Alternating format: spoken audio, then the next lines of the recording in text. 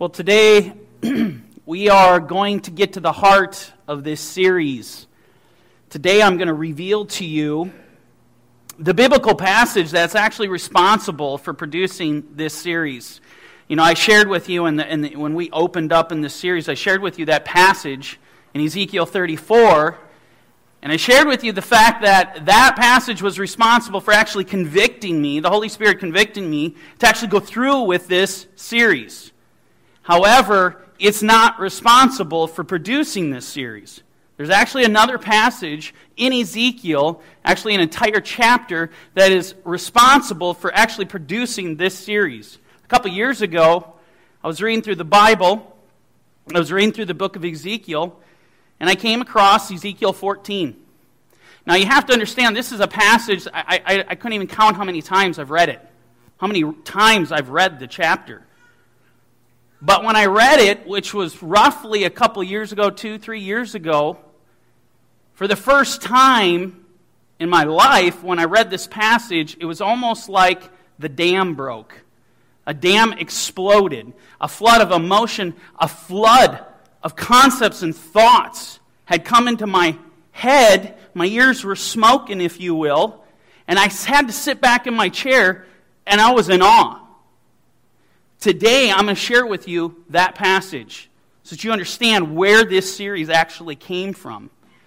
So let's go to Ezekiel chapter 14, verse 1. We read, "Now some of the elders of Israel came to me and sat before me, and the word of the Lord came to me, saying, Son of man, these men have set up their idols in their hearts and put before them that which causes them to stumble in iniquity.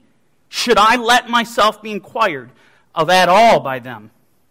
So here we see some of the elders of Israel, they came before Ezekiel, and the Spirit of God reveals to Ezekiel that these men, they've actually set up idols in their hearts. They've set up things in their hearts that are making them stumble, that are seducing them, bringing them into bondage, into sin. Simply put, these men had removed the Lord God of Israel from the first position, from being the primary object of their affection. And their affection, their love, was transferred to their idols, to the things that they had set up in their hearts. Unfortunately, the reality of this nation is that it too has been given over to its idols, to the idols of its heart. I mean, just look around you. We're a nation that has immersed itself in idolatry. For example, how about our unquenchable thirst for wealth, for power, for success? At the very earliest stages of our lives, we're being primed. We're being taught to desire to pursue wealth, to pursue success according to the world's definition. Not according to the Bible's, but according to the world's. We're taught that monetary wealth is the true sign of success. And therefore we step back, we admire, we revere those who build corporate empires. And we stand up and we look in awe at everything they have done. And what do we want to do? We want to emulate them. We want to emulate them because we want what they have. That's what we want to do. Even if it means compromising our ethics. Even if it means compromising that precious time that they're supposed to be spending with their children or their wife. They're willing to compromise everything. Countless men and women have turned their career into a god. All what is perceived to be, in their mind, the pursuit of happiness, the pursuit of wealth. The Bible has this to offer us in wisdom. Proverbs 23 verse 4, "Do not overwork to be rich. Because of your own understanding, cease." This is a warning to us. To everyone living in this nation, do not overwork to be rich. It will be your failure. It'll be your fall. Proverbs 1:19 says, "So are the ways of everyone who is greedy for gain. It takes away the life of its owners." Understand, you will lose everything if in fact you give yourself over to this idol, to the idol of wealth. It's going to cost you your life. Idolatry, covetousness, this is something that breeds death.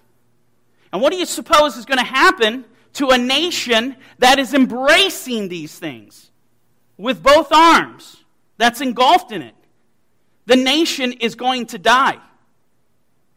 There's a psalm that's worth noting, worth looking at, that shows just how deceptive this idol is. It's sneaky.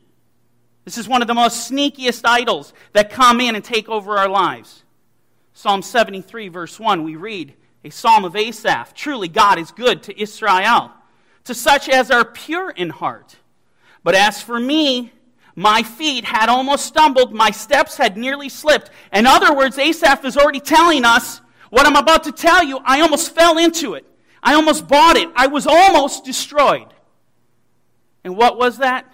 He says, for I was envious of the boastful when I saw the prosperity of the wicked. He was envious of what they had, of the boastful. When you go to the Hebrew on this, it's a little bit richer. And it gives you a little bit better depth to understanding the passage. The word there for boastful in the Hebrew is halal. Now, considering the commentary that was today, I need to add a disclaimer. This is not referring to the Arabic term halal. This is Hebrew. Halal would mean permissible in Arabic. In Hebrew, it actually means praise. To shine, to radiate. Everywhere you see this word used in the Hebrew scriptures, in Tanakh, and it's actually the root of hallelujah. So how do we find it typically translated? Praise. Glory. So read this with that understanding. Verse 3 again. For I was envious of the praise, of the glory, when I saw the prosperity of the wicked. Asaph is stepping back. He's looking in awe at these men who build these corporate empires. It draws you in. It is alluring. This is amazing. Even a man of God like Asaph is warning us. Don't let your feet slide into that. This is a sneaky, deceptive sin. Be very careful. And we go to verse 4. For there are no pains in their death. This is what Asaph sees when he looks at the boastful of the wicked. There are no pains in their death, but their strength is firm. They are not in trouble as other men, nor are they plagued like other men. Therefore pride serves as their necklace. Violence, Hamas, covers them like a garment. Their eyes bulge with abundance. They have more than the heart could wish. They have it all. They lack nothing according to the world's standards. This passage is a warning. We cannot fall victim to this trap. It is seductive. It's something that this nation has, though. It's something that they have fallen into. Listen to the words of Yeshua in chapter 12, verse 15 of the Gospel of Luke. And he said to them, take heed and beware of covetousness, for one's life does not consist in the abundance of the things he possesses. We as a nation were bred to covet some more, and when we're done coveting, we're bred to covet more. It's never enough. And according to Scripture, Colossians 3:5, covetousness is idolatry. Turn on the television and it's one commercial after another. Psychologically manipulating, attempting to manipulate me, my children, attempting to scheme and subvert our moral compass. All in designed to teach us to covet what they have to give us, what they have to sell. And don't worry, because if you don't have the money, no problem, we'll give you credit cards. We'll give you credit cards to buy things you can't afford. We'll give you a line of credit to fill your house full of things you don't need. The nation is a sewage system of covetousness. It's a cultivator of bondage. We are drowning in the lust of our flesh. That is what's happening. 1 Timothy chapter 6, verse 9, Paul tells us this. But those who desire to be rich, that's their heart's desire, to be rich fall into temptation and a snare, and into many foolish and harmful lusts which drown men in destruction and perdition. For the love of money is the root of all kinds of evil. I want to stop right here, because there are two things that need to be said. Number one, Paul, look at what he says, the love of money. It's the root of all kinds of evil. In other words, when you go to pursue this, you go to the high place to worship that wealth, the God of pursuit of what you believe is happiness, all sorts of evil is going to come forth from you. Rather than living water pouring out of you, giving life to others, you will bring death. The second thing I want to mention here, and this is very important that you understand this because I don't want you to fall into another trap. Do not think because your brother has been blessed by God with riches that he is a lover of money or that he is an idolater or covetous. Because you need to consider, when you go to the Bible and you look at men like Abraham, Yitzhak, they were wealthy beyond imagination. Abraham was wealthy. He gave everything he had to Isaac. He was wealthy. Job had more than an abundance. He was considered ridiculously wealthy. Go to King David. Go to Solomon. In other words, what I'm saying, just because a man has been blessed by God, that doesn't make him an idolater. Be very careful. Be wise. Do not be foolish. Judge with righteous judgment. So we go back to verse 10. For the love of money is the root of all kinds of evil, for which some have strayed from the faith in their greediness and pierced themselves through with many sorrows. The Apostle Paul, he reveals here that those who are seduced by the riches of this life, they actually end up piercing themselves with sorrow. Many sorrows. This is fascinating to me. You remember that story in Matthew chapter 19, the young rich man, he comes before Yeshua. What must I do to enter into the kingdom of God? Yeshua responds, keep the commandments. He starts listing the 10 commandments, and the young man says, he goes, well, all these I have kept from my youth. What do I still lack? And he said, sell everything you have and come and follow me. And what does it say? If you continue reading, he turned away sorrowful. Why? Because he had great wealth. And unfortunately, his heart was turned to his wealth. You know, one thing you need to understand, if you have been blessed by God and you are rich, you need to be willing to let it all go. If in fact the Lord calls upon you. You have to be willing to let it go. Those who set their sights on riches, when you look out in the nation, one thing I can tell you, with all of them, they are pierced through with sorrows. Some of the most miserable people you'll ever meet in your life are the richest. And think about this for a second. I want you to ponder this. Do you really think it's a coincidence that we are argumentatively the most depressed nation on the earth, despite the abundance of riches which have been bestowed upon us? No matter how much we have, it's not enough. It's not enough to make us happy. So what do we need? We need happy pills. We need pills to make us feel better. We need pills to take away the sorrow of the world. All these sorrows that we've been pierced through. But does it work when we take happy pills? No, it doesn't. Because the sorrow never leaves. Which is why we have to keep taking these pills, right? And when they wear off, right, then we just take more. And when those pills stop doing the job of covering my sorrows, then the pharmaceutical industry, which loves us so much, all they do is care for us. That's why they design these pills. It has nothing to do with profit. And the doctors who are pimping out the pills, who love you just the same, they will prescribe a different pill. Once your body gets used to the pills that they've been selling you before. You want to know how bad it really is? Let me give you just a glimmer. Let me just give you a glimpse into how bad it is. I want to share with you an article in the New York Times. And here's the headline. A glut of antidepressants. Over the past 2 decades, the use of antidepressants has skyrocketed. 1 in 10 Americans now takes an antidepressant medication. Among women in their 40s and 50s, the figure is 1 in 4. Experts have offered numerous reasons. Depression is common, and economic struggles have added to our stress and anxiety. You see what I'm saying with piercing with sorrows and the expectations? We're being pierced through with sorrows, and you can even see this in articles. It's the expectations of what we think we need, what we think we need to be. because they're selling it to us. This is who we need to be. We need to be like these CEOs sitting on billions. You wonder why there's sorrow. You wonder why, the little girls that we have are suffering from anorexia and bulimia. You think about that. Because media is pushing their garbage upon us, telling us that all the women have to weigh 90 pounds. That's ridiculous.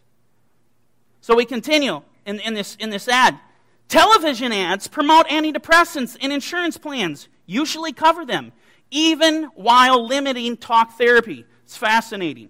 It's not only that physicians are prescribing more, the population is demanding more. Dr. Modabai said, he goes on, feelings of sadness, the stresses of daily life, and relationship problems can all cause feelings of upset or sadness that may be passing and not last long, but Americans have become more and more willing to use medication to address them.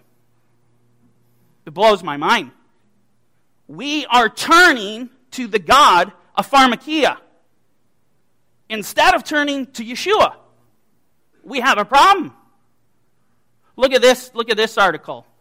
Drug epidemic in America. And I've just given you a blip here. The most popular of these antidepressants effects now has homicidal ideation listed as a side effect. Homicidal ideation is not just killing someone, but it is having a constant ruminating thoughts of killing and how to kill. And so we have people running to their god of these mind-altering drugs, the god of pharmakia, to their happy pills, seeking to drown this sorrow of the world, and we find out the last state is worse than before. Look at these numbers. I'm astounded. In the WorldNet Daily exclusive, 70 million Americans taking mind-altering drugs. David Kupelian tells an untold story of a nation's rapidly escalating drug dependence. Think about these numbers for a second.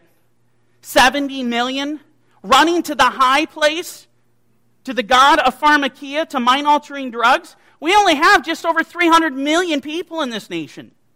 70 million of them are drug addicts. Drugs that they believe they need. Drugs that they believe will make them happy. Drugs they believe that will help avert crisis. What do you suppose is going to happen to a nation that has embraced this, that is running to the god of pharmakia? Listen to what Revelation 9:20 has to say. But the rest of mankind who were not killed by these plagues did not repent of the works of their hands, that they should not worship demons and idols of gold, silver, brass, stone, and wood, which can neither see nor hear nor walk. And they did not repent of their murders, or their sorceries, or their sexual immorality, or their thefts. Now really quick, again, when you go to the Greek, you get a little something different here. That word for sorceries is pharmakia. Literally means medication. And this is the condemnation that's coming against the people of the last days. They didn't repent of their medication. And by extension, metaphorically, it can be used for sorcery and witchcraft, which, to be honest with you, relates directly to pharmakia. Because I can tell you there are thousands of stories, and that's not hyperbole. I mean, literally, there are thousands on top of thousands of stories. There are even websites that are devoted to telling people stories of what has happened while under the influence of an antidepressant.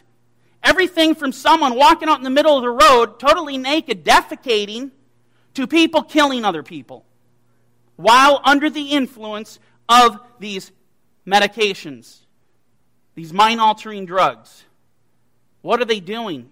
You need to understand something. Listen very closely. These drugs are opening portals to demons, to demonic activity. Look at the fruit of what is happening. People are actually being killed. You look at some of the side effects, and I'm just going to give you a couple. It's a laundry list of them. Look at some of these side effects. Pyromania, hallucinations, amnesia, agitation, abnormal dreams, hostility, delusions, suicidal tendencies, sleep disorders, and it goes on and on and on. 70 million people on mind-altering drugs, make no mistake, we're in trouble. We're a nation addicted to drugs. Instead of turning really and trying to have Yeshua deal with our pains and sorrows, which according to Isaiah 53, that's exactly why he came. To bear our griefs, to bear our sorrows. But Satan's coming in and turning us away from the God of creation to the God of pharmakia. It's terrifying. I want to take you back to that exclusive I showed you on WorldNet Daily. 70 million Americans taking mind-altering drugs. And within the story, we read the following.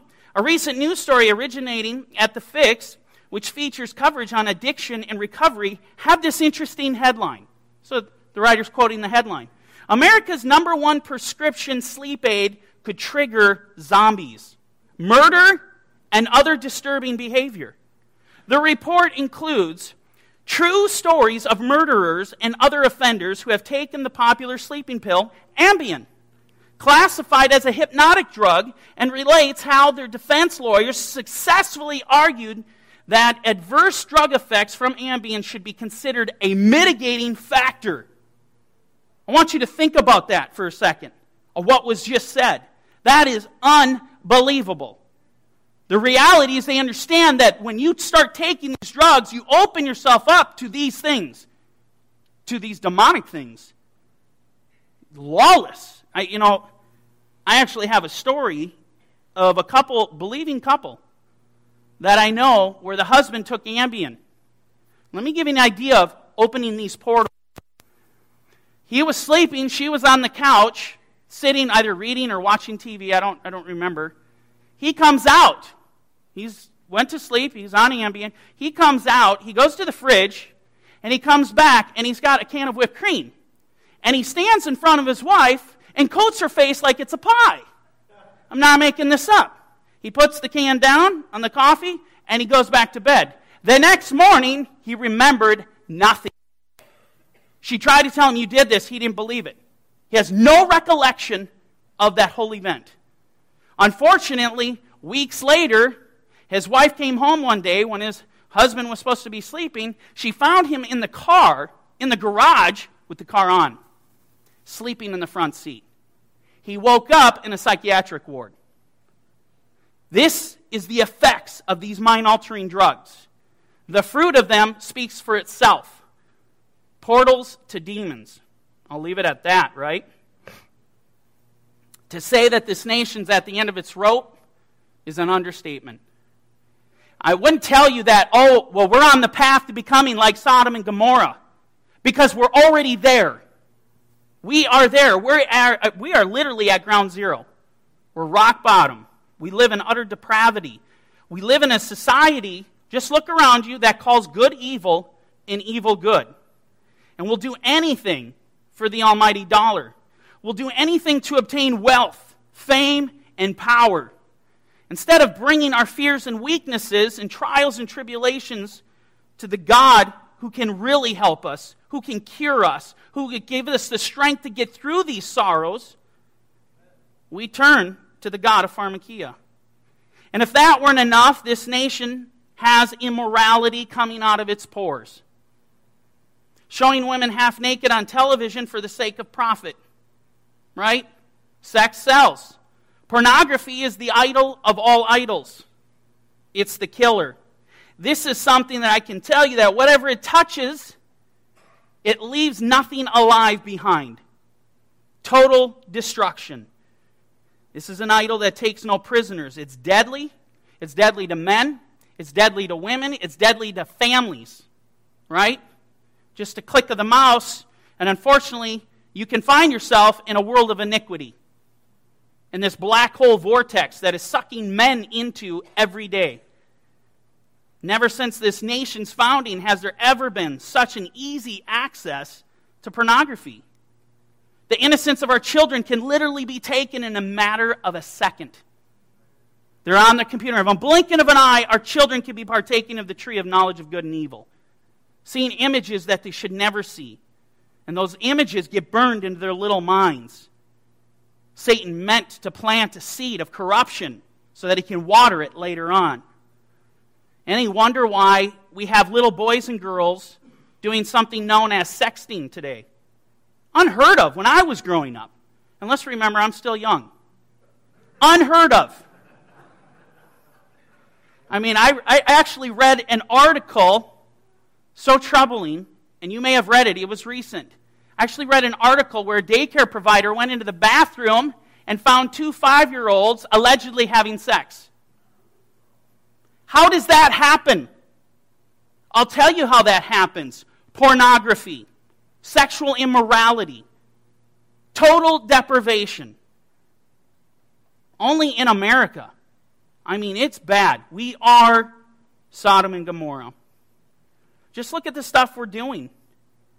We now, as a nation, think it's a good thing to have sex education in the public school systems. Never mind the fact that, in all reality, the sex ed and public school system was actually designed by a sick and twisted pedophile.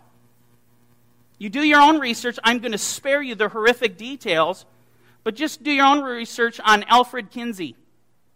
It's the most sickest, inhumane thing I've ever read. And yet, he was the architect in designing sex ed in the public education. Amazing. America is no longer an environment suitable to live in. Not for me, not for you, and not for your children. We're normalizing unspeakable acts. In the 1960s, we had something that was epic. A trend happened. The sexual revolution.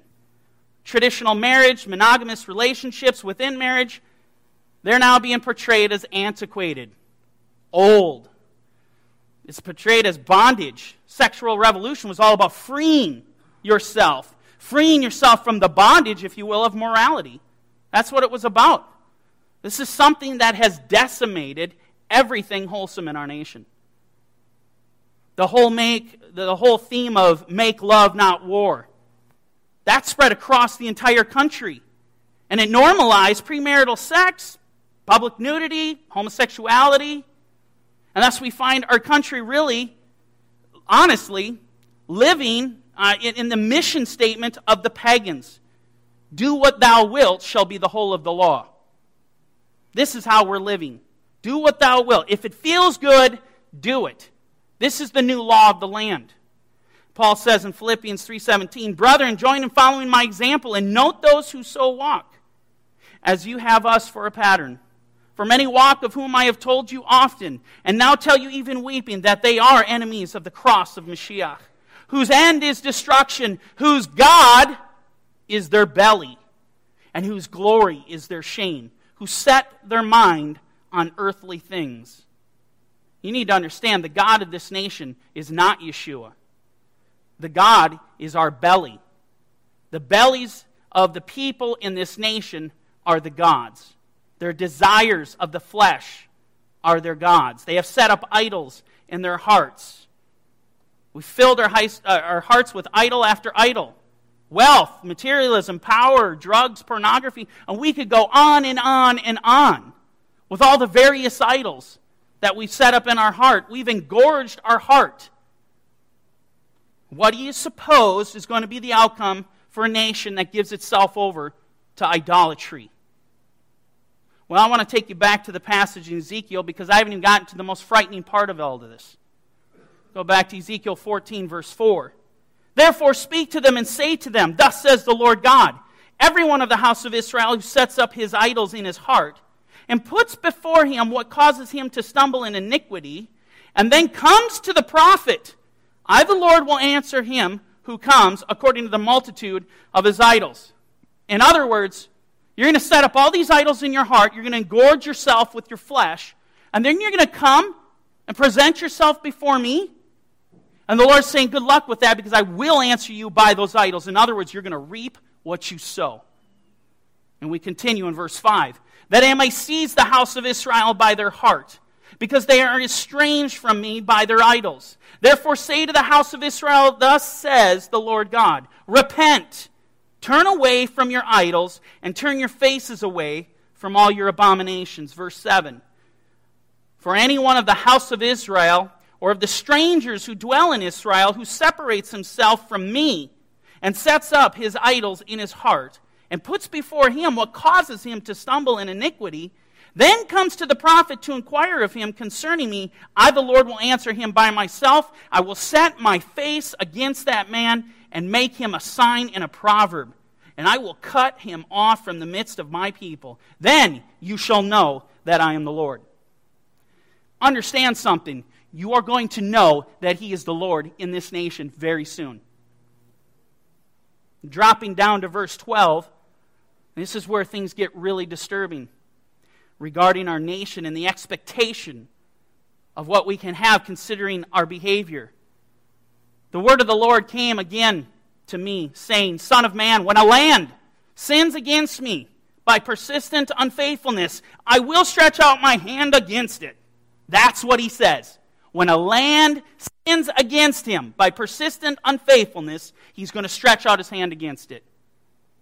So what do you suppose is going to happen to the United States of America? A land that has done exactly this. A land that has sinned against him by persistent unfaithfulness. A land who is drowning in the blood of over 55 million innocent children. A land who is choking on the idols of their affections. According to Scripture, we can expect one thing. The Lord to swoop down, dip his sword in blood. That is what is coming. This is a reality. This is Scripture. Now, when a land does in fact sin against the Lord by persistent unfaithfulness, what we see happening in America, what kind of things can we expect to see? What are we going to be looking for to see these things to start happening? I'm going to give you an idea of that today, because as we continue in this very verse, the Lord tells us, I will cut off its supply of bread, send famine on it, and cut off. That cut off is karat in the Hebrew. It literally means to cut down, to destroy. Man and beast from it. These are the things, these are the expectations, at least some of them, we'll get into others, that you can have, that you can start looking for. These things are going to happen to this nation. There is going to be famine, and there is going to be sword. The very thought makes me sick to my stomach when you realize it is a reality. I don't want the hand of the Lord to come against this nation. Right? I want to live in a land that is peaceful, where the blessing of the Lord is upon it. That's the land I want to live. I just want to go about my way. We want to go about our way, earn our living, raise our children, watch them grow, raise them in the ways of the Lord, without famine, without sword. Right? Now, if this weren't enough, then we have to read this next verse. And this is the verse where all of this was birthed out of. Listen to these words. In verse 14, even if these three men, Noah, Daniel, and Job, were in it, they would deliver only themselves by their righteousness, says the Lord God.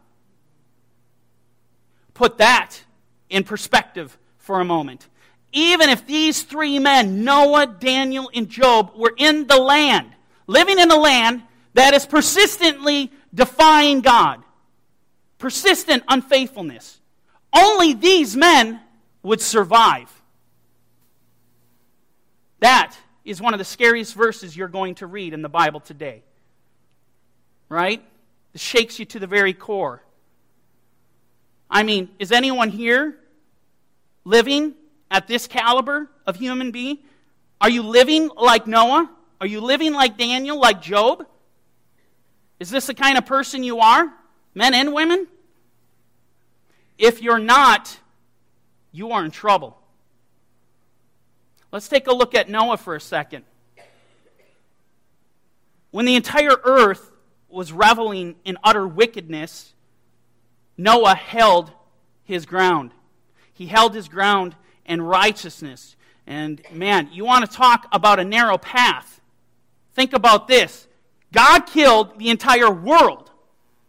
Every human being and beast that was on land, he destroyed, with the exception of Noah and his family. 1 of 8 souls. Ponder that, because that puts Yeshua's words and Matthew chapter 7 into a whole nother perspective. Right? Narrow is the gate. Difficult is the way that leads to life. You read the story of Noah, you understand that passage. That's how narrow the gate is. When Children of Israel were coming into the land of Israel. How many made it? 2. Joshua and Caleb. 2 made it. Narrow is the gate. Difficult is the way. Scripture tells us Noah found grace in the eyes of God. Why? We're going to take notes on this because this is where you need to be. In Genesis 7, then the Lord said to Noah, come into the ark, you and all your household, because I have seen that you are righteous before me in this generation. This is why he was spared. Because he was righteous in a wicked generation. In other words, we cannot cave to the pressures of sin in this wicked generation. You cave, you will die. If you cave, you are going to face very soon the wrath of the living God. Part of that blood that will be on his sword will be yours. What about Daniel? Ironically enough, if you remember, Daniel was actually taken captive as a prisoner of war. King of Babylon, as you know the story, King of Babylon, Nebuchadnezzar, he invaded Judah, invaded Jerusalem, and he ended up taking a lot of captives. He ended up killing a lot, and those who weren't killed were taken captive. Daniel was one of them. And he was actually specifically taken back to go back and serve the king. He was put in a special program. However, over time, the kingdom of Babylon, as you know, fell. And as we come to Daniel chapter 6, we find that Medo-Persia had actually come to power. And at this time, Daniel was quite distinguished. He was more distinguished than any of the governors of the kingdom. So he was prominent. He was a prominent man, to the point that the king was actually pondering whether or not he was going to set Daniel over the whole realm. To put things in perspective and how awesome Daniel was, how awesome of a man was. Now, because of this, the other governors we find, they simply didn't take kindly to the king's affection towards Daniel.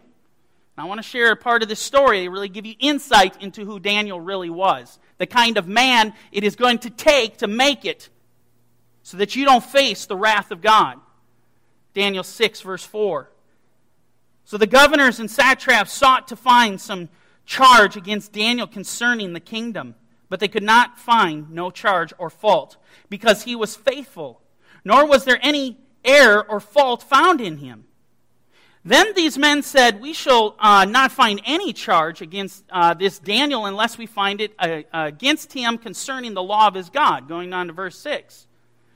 So these governors and satraps thronged before the king and said thus to him, King Darius, live forever. All the governors of the kingdom and the administrators and satraps, the counselors and advisors have consulted together to establish, listen to this, a royal statute and to make a firm decree that whoever petitions any god or man for 30 days except you, O king, shall be cast into the den of lions. Now I want to stop here because I find it ironic that Daniel's mentioned as one of the names, as only he, this type of guy, would survive the vengeance of God. And yet when we read Daniel and Daniel's story, part of his story is in fact we find when he was in the kingdom of, well, now in the hands of Medo-Persia, it was totally lawful for him, pay close attention, totally lawful for him to worship his God until they changed the laws. And the laws can change overnight. And I'm telling you, it's coming. It is going to come. And how are you going to handle that? Let's look at how Daniel handled this. And as you know, the king, he signs this into law. We go on to verse 10. Now when Daniel knew that the writing was signed, he went home. And in his upper room, with his windows open toward Jerusalem, he knelt down on his knees 3 times that day and prayed and gave thanks before his God, as was his custom since early days. Then these men assembled and found Daniel praying and making supplication before his God. The law changed, preventing him from worshiping the God of Israel. And how did he handle it? He turned his back and went and worshiped the God of Israel. This is, are you prepared for the change of laws that are going to come, that are going to prevent you from being a worshiper of Yeshua? Are you going to turn your back and immediately go and do just that? to go worship the Lord. It's the kind of man that it's going to take to survive what is coming. Even at the expense of your own life. This is what it's going to take to spare you the vengeance of God. Now, as you know how the story goes, reluctantly, King Darius, he puts Daniel in the lion's den, right? And because he signed the decree. He had to do it. It could not be broken. So he reluctantly puts him in there, but even the king went home and fasted. He was completely distraught over the whole scenario. And then obviously in the morning he runs back to the lion's den to see if God had spared him, having faith, honestly, that God would. And in verse 22, this is what we read. This is who Daniel is. My God sent his angel and shut the lions' mouths so that they have not hurt me, because I was found innocent before him. And also, O king, I have done no wrong before you. Noah was righteous and a wicked generation. Daniel was righteous and he would not compromise his faith, even if it cost him his own life when the laws changed. And why was he spared? The vengeance. Because he was innocent before God. Powerful. And what about Job? We could talk about Job for the next 2 years. How incredible this man really was. But I'll be brief. Job 1:6. Now there was a day when the sons of God came to present themselves before the Lord. And Satan also came among them. And the Lord said to Satan, from where do you come? So Satan answered the Lord and said, from going to and fro on the earth, and from walking back and forth on it. Then the Lord said to Satan, have you considered my servant Job, that there is none like him on the earth, a blameless and upright man, one who fears God and shuns evil? Is this a description of you?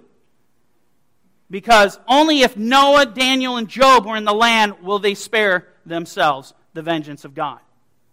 When the land sins against God by persistent unfaithfulness, are you a person that the Lord wants to boast of? Because if you're not, you have a serious problem. And frankly, all of us have a serious problem we need to deal with, including myself, because if we fall short of being like these men, Noah, Daniel, and Job, you're going to be in for a very rude awakening very, very soon. And that's a reality. The music team can come back up. If you need prayer, if you have idols that you are clinging on to, you need to cut them immediately today. I just encourage you to come up for prayer. And while the music team is setting up, I'm just going to share with you a little dream I had. This might give you some perspective. In this dream, this was just recent, I was taken into a room. This is one of the scary dreams, just so you know. I was taken into this room, and within this room were all these demonic creatures, demons. And it was horrifying, because all these demons were deformed. And they're all moving about, and the room was massive. It was a very large room. And they're moving about as they do. And the dream seemed to go on forever. And here's what was crazy about it. Two things I marveled over. I marveled at the fact of how strong they were. I couldn't get my mind wrapped around the fact of how strong they were, and nobody could leave the room. They were not allowing anyone to leave, and they were going through the room, and they were killing and oppressing the people. And having this dream, looking at these things for the first time, waking up from this dream for the first time in my life, I had a real appreciation for what it means to be set free from bondage. And you look at these idols, all these things and these people in these rooms and all these things that they're being held in bondage to. The other thing that I marveled at was this. And this was the most profound thing I took out of this, is there's no compassion, there's no love in anything that they do. I kept waiting. Okay, there's so much evil, there's so much hatred, there's so much killing, there's so much oppression. At some point there has to be a let-up. But there isn't. There's no let-up. That's why if you have bondages, you have to come up. Amen? Because through Yeshua, we can be set free.